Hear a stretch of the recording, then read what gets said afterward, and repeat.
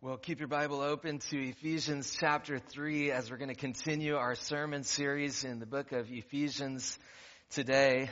Just a quick note, almost as an aside, next week I'll be heading out with my family to visit my parents and some extended family in California. And while I'm there, I'm going to have the opportunity next Sunday to preach at Grace Church in La Mesa, a church that we together helped plant 10 years ago now. And so I'm looking forward to being there and taking a greeting on behalf of our whole congregation to Tab and Sung and that church that is there because of our partnership together in the gospel and because of what God is doing not only here but way beyond our locale here. Well, we'll get back to Ephesians chapter 3 in just a moment, but I want to start perhaps with a quote from another book. I assume that some of you are familiar with a sweet little book by C.S. Lewis called The Screwtape Letters. It's a classic book about living as a Christian, and it's written in kind of a memorable way. If you're not familiar with it, it's an imaginative piece of fiction written as if it is a correspondence, a series of letters between two demons, a senior demon, if you will, and a junior demon, and they're trying to prevent their patient from making progress in following the one that these imaginary demons call the enemy. The one they call the enemy is the one we call Lord, right? Here's a fascinating little piece from the Screwtape Letters about the church and our experience of church. Screwtape, the senior demon, always begins his letters in the same way. My dear Wormwood, he says. And then he says this surprising thing. One of our greatest allies at present is the church itself, this demon says. And he continues, don't misunderstand me. I don't mean the church as we see her, spread out through all time and space and rooted in eternity, terrible like an army. That, I confess, is a spectacle which makes our boldest tempters uneasy. But fortunately, it is quite invisible to these humans. All your patient sees is the half-finished sham Gothic structure on the new building estate. And when he goes inside, he sees the local grocer with rather an oily expression on his face, bustling up to offer him one shiny little book, which neither of them understands, and one shabby little book containing corrupt texts of a number of religious songs, mostly bad, and in very small print. When he gets to his pew and looks round him, he sees just that selection of his neighbors whom he has hitherto avoided. And then this imaginary demon goes on with his advice. You want to lean pretty heavily on those neighbors. Make his mind go to and fro between an expression like the body of Christ and the actual faces in the next pew. It matters very little, of course, what kind of people that next pew really contains. You may know one of them to be a great warrior on the enemy's side. No matter. Your patient, thanks to our Father below, is a fool. Provided that any of those neighbors sing out of tune or have odd clothes, the patient will quite easily believe that their religion must therefore be somehow ridiculous. Work hard then on the disappointment, which certainly is coming to the patient during his first few weeks as a churchman. Your affectionate uncle, Screwtape. This fictional letter, and it's just a fictional letter, but this fictional letter from the Screwtape Letters helps us see something important. It helps us see that a great problem in the church today is that we don't see the church for what it truly is. Now listen, we all have reasons to feel disappointed with our experience of church. Some of us will feel disappointed with our experience of church for relatively trivial reasons, like the style of worship or something like that. But let's be honest, some of us have very serious reasons to feel disappointed with our experience of church. Maybe, for example, you've been hurt by church leaders in the past. Listen, I know we all have reasons to feel disappointed with the church, and the feelings of disappointment are real. But as the enemy tries to lean on those feelings of disappointment, and as our enemy may try to leverage those feelings of disappointment,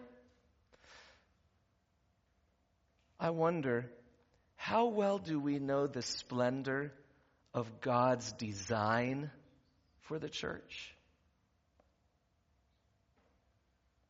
Faced with real disappointments about our experience of church, how well do we know God's design for the church of Jesus Christ?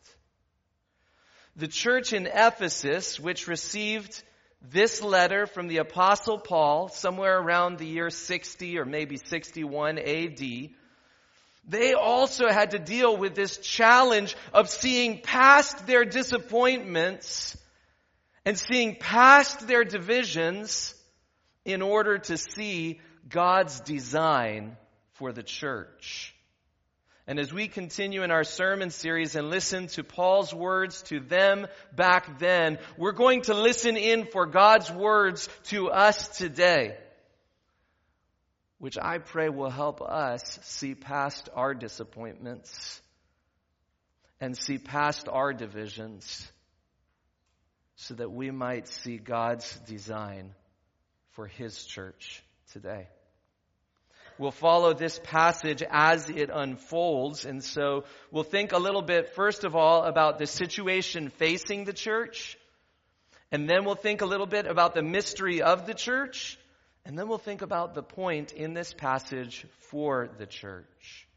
We begin with the situation facing the church. Now, I admit, by the way, that this whole paragraph from Ephesians chapter 1 down to Ephesians chapter 3:1 down to 3:13. This whole paragraph is hard to read and it's hard to follow. Ephesians 3:1 in almost every English translation ends with a dash. That's because it's not a full sentence. Paul is writing a letter to a church, probably dictating it out loud to someone else who's writing it, and he's beginning to express something, but then he realizes mid-sentence that he needs to explain something else before he finishes that thought. And so the sentence that begins in verse 1 and ends in verse 1 with a dash, that sentence is picked up again down in verse 13, and then there's this large paragraph of what we might call theological reflection there in the middle. In any case, Ephesians chapter 3 verse 1 begins by describing a certain situation. And what is that situation? We might summarize it like this. The situation is that it looks like the gospel is not winning. Here's how Paul says it in Ephesians 3:1. For this reason, I, Paul, a prisoner of Christ Jesus, on behalf of you Gentiles. So what's going on with Paul as he writes this letter? When we get to this dash. What's going on with Paul? He's imprisoned. He also mentions his imprisonment in chapter 4 verse 1 and his chains in chapter 6 verse 20. But why is Paul imprisoned? Well, you probably know that Paul is not imprisoned for something like murder or sedition. He is not imprisoned for refusing to pay taxes to the empire. Maybe if you have been to Sunday school or taught Sunday school at some point in your life, you would say, why is Paul imprisoned? He's imprisoned because of the gospel. And like a lot of Sunday school answers, that's partly true. It's true as far as it goes, but there's probably something more that we should say about that. Why is Paul imprisoned? Paul is imprisoned, yes, because of the gospel, but more specifically, Paul is imprisoned because he is preaching a gospel message that insists that people from other cultures are fully included in the family of God. Acts 21 gives us the backstory to this. It tells us about how Paul went on a missionary journey that included time in the city of Ephesus. And the Ephesian people, that is to say the people of Ephesus, they lived in that time in the Roman province of Asia. Today, Ephesus would be a part of the nation of Turkey. And so to Jewish eyes, Saul of Tarsus was a Jewish person, and to Paul, to other people from his cultural background, to Jewish eyes, the people of Ephesus, these Asians, were Gentiles. The word Gentile is a Jewish term that refers to people from any other cultural backgrounds, people from any other ethnicity. And Acts 21 tells that when Paul came back to Jerusalem after this missionary journey, someone had been traveling with him. It was an Asian brother named Trophimus, specifically from the city of Ephesus. And then when Paul came to Jerusalem along with Trophimus, immediately Trophimus the Ephesian is treated in Jerusalem with suspicion because he is a Gentile, because he's culturally different. And so then when Paul finally enters the temple in Jerusalem, some of the Jewish folks started a first century version of a media storm over the issue. Here's how the book of Acts describes Paul's arrest in Acts 21. Men of the Jewish folks are saying, "Men of Israel, help us. This is the man who preaches against our people everywhere and tells everybody to disobey the Jewish laws. He speaks against the temple." Now, are these quite accurate descriptions of Paul? No, but let's go on, right? These are their charges against him. And they say, "And he even defiles this holy place by bringing in Gentiles." For earlier that day, they had seen him in the city with Trophimus, a Gentile from Ephesus, and they assumed Paul had taken him into the temple. The whole city was rocked by these accusations, and a great riot followed. Paul was grabbed and dragged out of the temple, and immediately the gates were closed behind him. And as they were trying to kill him, word reached the commander of the Roman regiment that all Jerusalem was in an uproar. And then the commander arrested Paul and ordered him bound with 2 chains. That's the story of how Paul was imprisoned according to Acts chapter 21. So why is Paul imprisoned? As he says in Ephesians 3:1, he's imprisoned because of Jesus Christ and because of the gospel. But more specifically, Paul is imprisoned because his gospel preaches that people from other cultures are fully included. Maybe we would say it more specifically by saying Paul is imprisoned because his lifestyle communicates that the gospel of Jesus Christ fully includes people who are different than him. His lifestyle communicates that the gospel of Jesus Christ fully includes people like Trophimus, the Asian brother from Ephesus. That's what got Paul arrested. So back here in Ephesians chapter 3 verse 1, when Paul says, "I am a prisoner of Christ Jesus on behalf of you Gentiles," you see what he's saying. He's not really exaggerating. This is just an historical fact. He was imprisoned because he was willingly associated with these Asian believers. And some people from his own cultural background didn't like it. In the previous paragraph, Paul said that Christ came to destroy the dividing wall of hostility and to make all of us, Jews and Gentiles, into one body. But Paul did not just talk the talk about this stuff, he walked the walk. And now it was becoming costly. Now, can we just take a moment and imagine the effect on these Ephesian Christians? They know that Paul is imprisoned because he chose to be associated with the Asian brother Trophimus. Just being associated with this Asian brother got Paul imprisoned. And if you're there in Ephesus, having sent Trophimus along with Paul, imagine the feelings that are weighing on your heart. He's suffering because of us. And listen, the vast majority of us here in this room would not qualify as Jewish folks if we did ethnicity testing.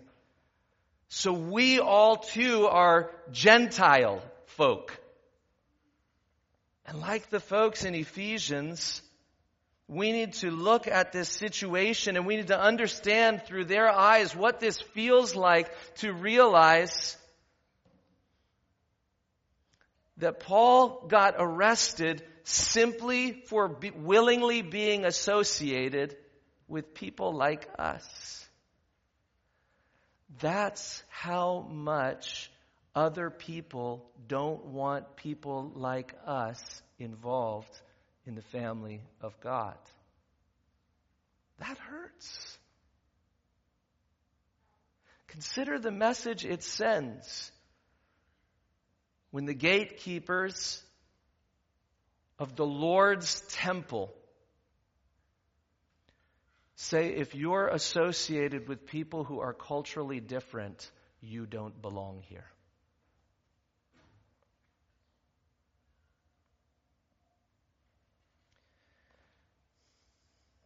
That kind of thing is hard to shake. And then there's the result for Paul. He's in chains now because of the guy that you sent along with him. So if we want to summarize the situation facing the church here at the beginning of Ephesians 3, we might put it like this. In this moment, it looks like the gospel is not winning. In this moment, it at least looks like Paul's gospel, which insists on the inclusion of people who are culturally different. It looks like Paul's gospel is not winning. In this moment, it looks like the world and the ethnic divisions of the world are more powerful than the gospel of Jesus Christ. In this moment, it looks like maybe this multicultural church idea is not worth it. See, in the early church, being a part of a church family with people from other cultures and being a part of a church with people from other backgrounds, it was really challenging. And it raises a question that we still have to face in the church in America today. Is it worth it? Is it worth it even when the gospel doesn't look like it's winning? Is it worth it even when the cultural divisions of the world around us seem to reach more deeply than the gospel? That's the situation facing the church, the situation mentioned in verse 1. Paul is imprisoned on behalf of you Gentiles. It looks like his gospel is not winning. But where will we go when it looks like the gospel of Jesus Christ is not winning.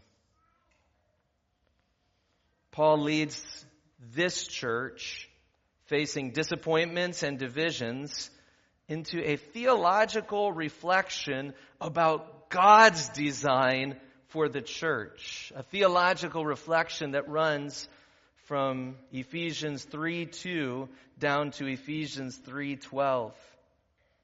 See, with this dash, Paul moves from the situation facing the church to a reflection on the mystery of the church.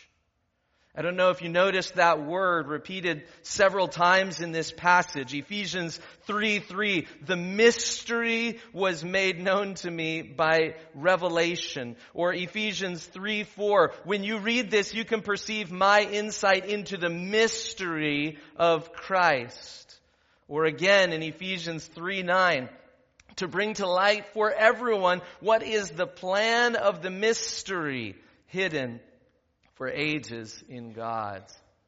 So first question, what kind of mystery are we talking about here? Very often it is described or explained that when Paul uses the word mystery, he means something that was once concealed and unclear and now revealed and made clear. I think maybe a better way to describe it is to say that we think of the word mystery just a little bit differently than Paul thought of the word mystery, speaking the Greek language 2,000 years ago. When we as Americans speaking English think about a mystery, we tend to think about what we might call the first 3/4 of a mystery novel. When we think of a mystery, we think of the part of the story when all of the puzzle pieces are out there, but it's not yet clear how these puzzle pieces in the story are going to all fit together. That's what we think of when we think of something that is a mystery. That's what we think of when we think of something mysterious. A whole bunch of puzzle pieces, but how do they fit together? When Paul uses the word mystery, however, he's referring to what we might call the last chapter of a mystery novel. The last chapter of the mystery novel, when all of the puzzle pieces finally come together, and with a sudden gasp of wonder, we say, of course, the clues were there in front of me all along. And we marvel at the wisdom of the story's hero who was able to put together all of those different pieces that, as best as we could tell as we were following along, didn't seem to fit together. That's what Paul means when he's talking about a mystery. He doesn't so much mean all of the scattered puzzle pieces. He means more that last chapter of the mystery as the puzzle pieces are beginning to come together in one coherent picture. Next question, what is this mystery, this picture that is coming together after all of these ages? And Paul describes that mystery, he defines that mystery in Ephesians 3:6. Look there with me if you would. He says it for us plainly because he doesn't want to leave us dying in the misery of mystery, right? Ephesians 3:6 says, this mystery is that the Gentiles are fellow heirs, members of the same body, and partakers of the promise in Christ Jesus through the gospel. What is the mystery? The mystery is the global, multicultural church of Jesus Christ, which is characterized by both diversity and unity at the same time in Jesus. Why do I say it's characterized by both diversity and unity? Because Ephesians 3:6 says the mystery is that the Gentiles, that's diversity, all the nations, all the ethnicities of the earth, people who are culturally different than Paul and the people that he grew up around. That's diversity. The mystery is that the Gentiles are fellow heirs. That's a diverse congregation of people unified in one inheritance from the Lord, and not only fellow heirs, but members of the very same body. And not only members of the same body, partakers of the promise in Christ Jesus through what? Through the gospel of Jesus Christ. See, in a world full of ethnic divisions, in a world in which the gatekeepers of God's temple wanted to say, if you are culturally different than us, then you don't belong. In such a world, Paul makes this bold claim about God's plan. He says that God's design for the church is that we would be a diverse and multicultural thing. But in all of that diversity of cultural backgrounds, there would also be a unity together, a oneness together. How and why? Because of the gospel of Jesus Christ. Next question, why did God design this mystery? And we can answer that in a couple of ways.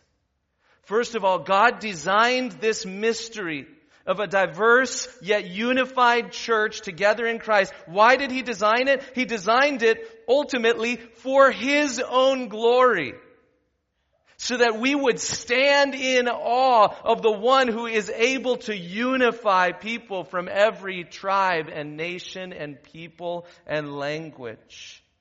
Throughout history, on a global stage, God has been working out His plan so that we might see it and so that we might praise His name. But it doesn't end there.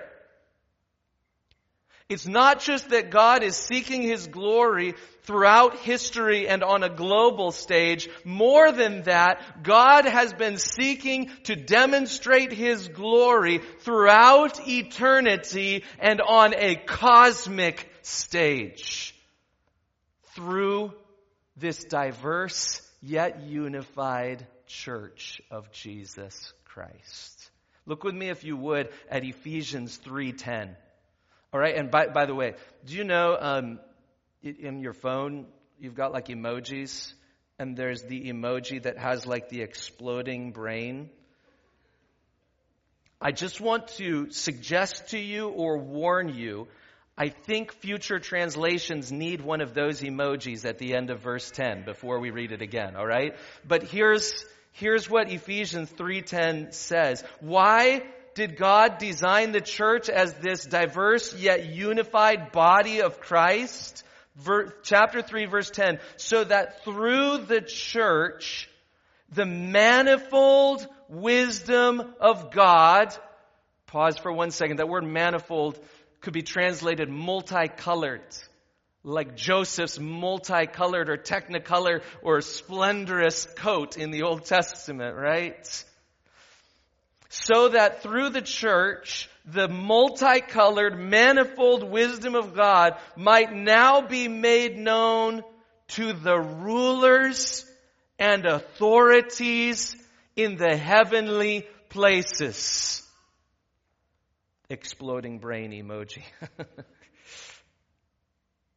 Do you know why God is working out this plan to bring together people from every cultural background in the church?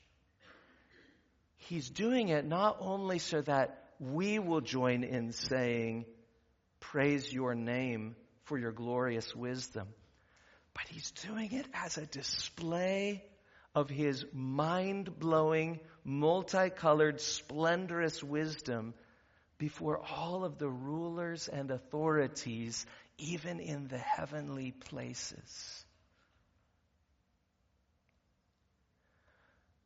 Now, I've been around the church long enough to know that if I were going to design something to bring glory to me, it would probably look a lot prettier than the mess that we often make of the church, right? But perhaps this is precisely what God is busy doing. In the gospel of Jesus Christ, which not only brings you and me individually into a right relationship with God, it not only creates a new me, but it creates a new we. And as we are united together under the headship of Jesus Christ in one global body, so that the temple of God where He is worshipped is no longer one building made of stones in one place on this planet, but is now a many-colored, many-voiced tribe of human beings in every part of the planet, in every continent on which humans dwell. As the family of Jesus Christ is expanding in this way, not only do we say, glory to Jesus Christ, but His glory is demonstrated before even the angelic beings.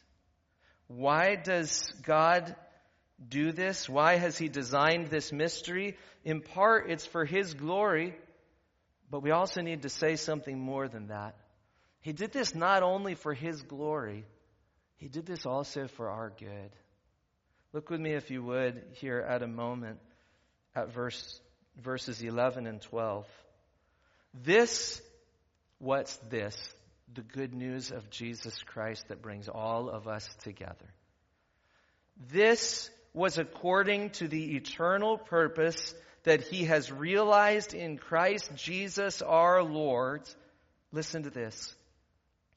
In whom we, not just me, and not just a couple people in this congregation, but in whom we have boldness and access with confidence through faith in Him. I wonder if you see some of the beauty of God's plan shining through.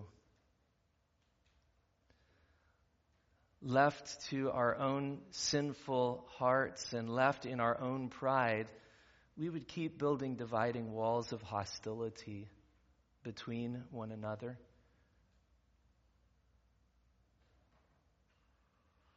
Because of our own sinfulness and because of our own pride, left to ourselves, we would keep on living our lives separated from God and increasingly dividing from one another. Because of our sin and because of our pride, left to ourselves, most of us would end up a lot like those gatekeepers of God's temple in Paul's day, who said, if you're not from a culture like mine, then you don't belong here among the Lord's people. But here is the many-colored, splendorous wisdom of God, who says, through the redeeming work of Jesus Christ, I am going to tear down the dividing wall of hostility. And I am going to replace a temple of stones with a temple made up of people. Some of them drawing near to the throne of grace today in moccasins. Some of them today drawing near to the throne of grace in South Asian saris. Some of them drawing near to the throne of grace in Hawaiian shirts of North America. Some of whom drawing near to the throne of grace in Middle Eastern turbans. But here is the many-colored, manifold wisdom of God. That He has replaced a temple of brick and stone with a people called out of darkness and into His marvelous light, that we might live to the praise of His glory.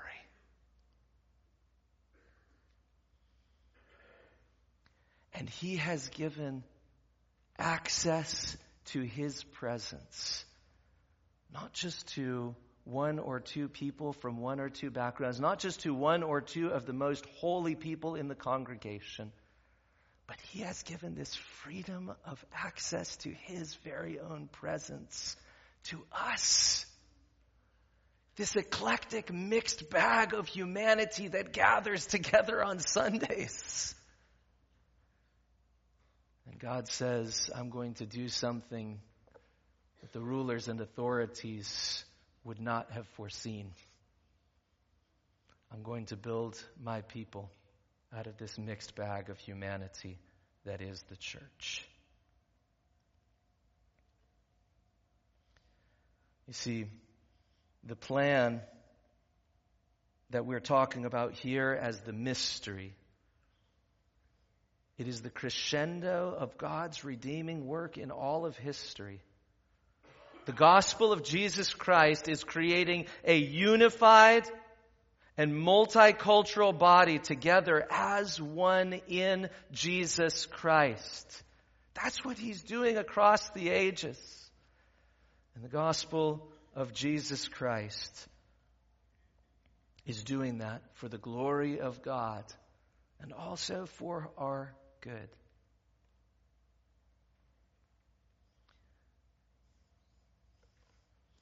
But that brings us to the end of this passage in verse 13. What's the point for the congregation today? Remember, this passage began with an idea. The situation facing the church is that it looks like the church isn't winning. Situation facing the church is that y'all know it looks like the gospel is not winning right now. Paul says, I'm a prisoner on behalf of y'all Gentiles.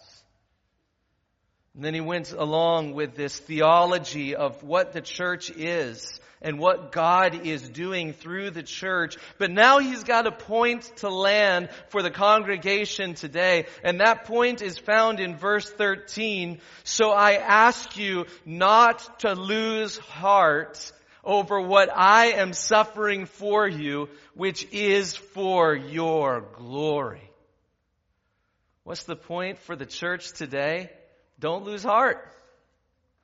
I know it looks like the church isn't winning, but consider what the church truly is by God's design. And as a result, church, don't lose heart, even when the path forward involves suffering. This is a theme that Paul sometimes works out in his letters, this kind of scale kind of thing. And very often in his letters, Paul will put in front of us kind of a set of scales, and he'll take on the one side of the scales all of the pain and hardship, all of the difficulties and challenges that are bound up with this life and following Jesus in this life, and he lays them in all of their weight on the scales, and we can kind of hear the scales go clink down into the floor below because the burdens that we carry, the challenges that we face, they're heavy. But then Paul will say, I know those are real. In fact, I've experienced them myself in very deep ways. But we need to see something else on the other side of these scales. And Paul will gather up the glories of the gospel of Jesus Christ and scoop up all of the glories of the gospel of Jesus Christ and lay them on the other side of the scale as we hear a clink,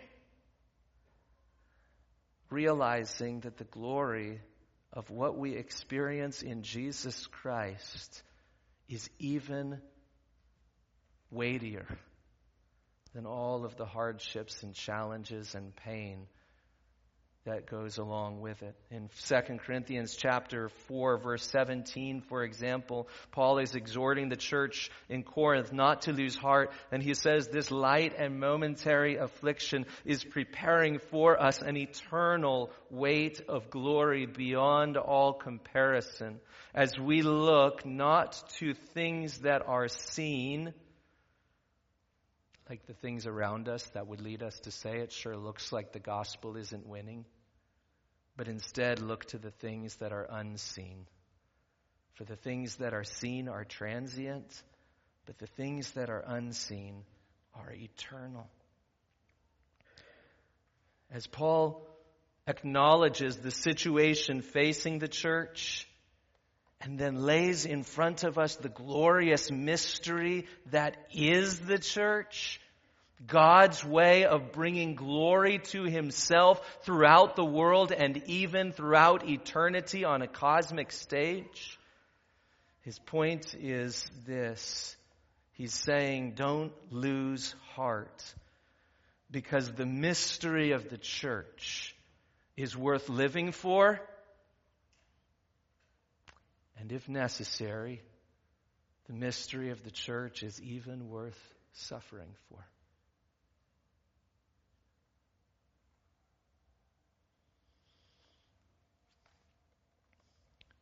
A few years ago, John Stott was preaching to his church. I'm writing something about John Stott these days, and he kind of has an apartment in my head, so you'll have to pardon me for quoting him so often.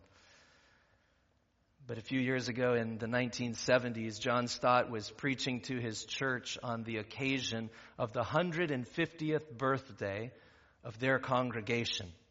Obviously, he had not planted it. And on the occasion of their 150th birthday, he selected as their text to be preached Ephesians chapter 3, verses 1 to 13. And what would John Stott say to his congregation on the 150th birthday of All Souls, Langham Place in London? Here's part of what he said. He said, "Now it is understandable, even inevitable, that we are critical of many of the church's inherited structures and traditions." Maybe not what you expect him to say on the church's birthday. It's inevitable that there are criticisms of us. Every church, in every place, at every time, is in need of reform and renewal. But, he goes on, we need to beware lest we despise the church of God and become blind to his work in history. We may safely say that God has not abandoned his church, however displeased with it he may be. He is still building and refining it. And if God has not abandoned his church, if God has not abandoned this gospel message, how can we? If the church is central to God's purpose in history and even eternity, should it not be central in your life as well?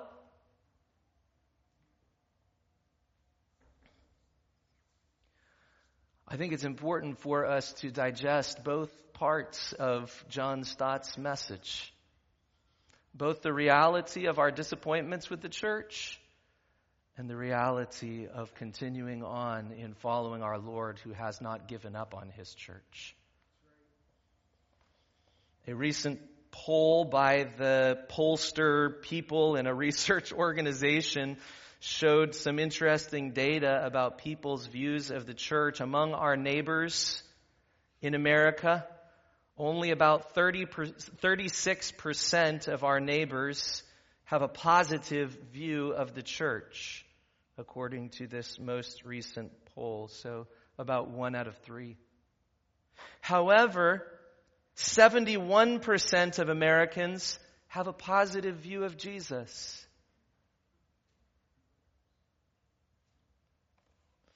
And of course, of those 71% of Americans who have a positive view of Jesus, many of whom have a low view of the church, what's happening nationwide in America is more and more people are saying, sure, I've got a positive view of Jesus, a negative view of the church, so I'm going to go on feeling like I have a positive view of Jesus, but I'm just not going to participate in that messy thing called church.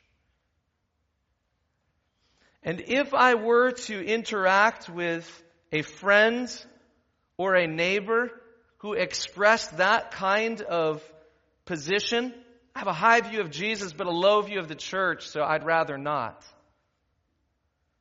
What would I say to them? I would want to say, I agree with your critique, but I disagree with your conclusion. In fact, I think if the Apostle Paul were here, he would say, I agree with your critiques. There are a lot of problems in the church. But I disagree with your conclusion. She's still worth sticking with. In fact, I would venture to suggest that the Lord Jesus himself would say to our neighbors, oh, I agree with your critiques of the church. Have you read the book of Revelation? Jesus has critiques of his church.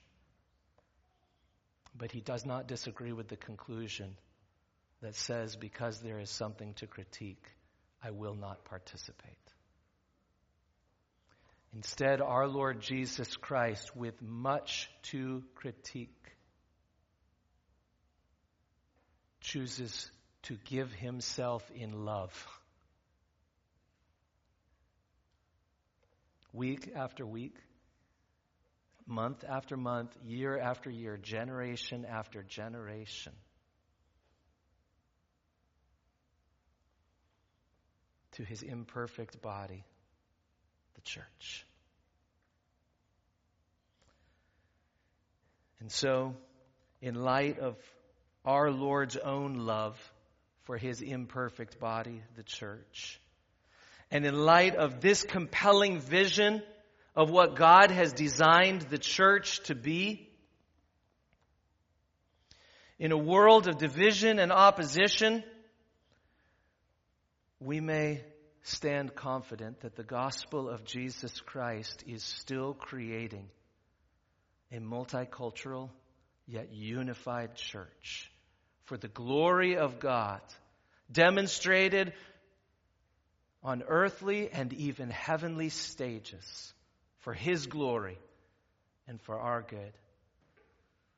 And therefore, as challenging as life in the church may be, and as often as we may look around and say, it sure seems like the church isn't winning,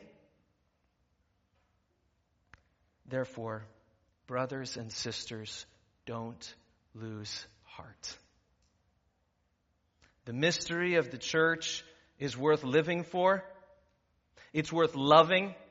It's worth striving to maintain the unity of the peace in. It's worth giving yourself and your gifts to. It's worth pouring yourself out for. The mystery of the church is worth living for. And if necessary, sometimes it is even worth suffering for, as our Lord Jesus Christ himself has made plainly clear. At this time, I'd like to invite those who are going to serve the elements of the Lord's Supper to come forward.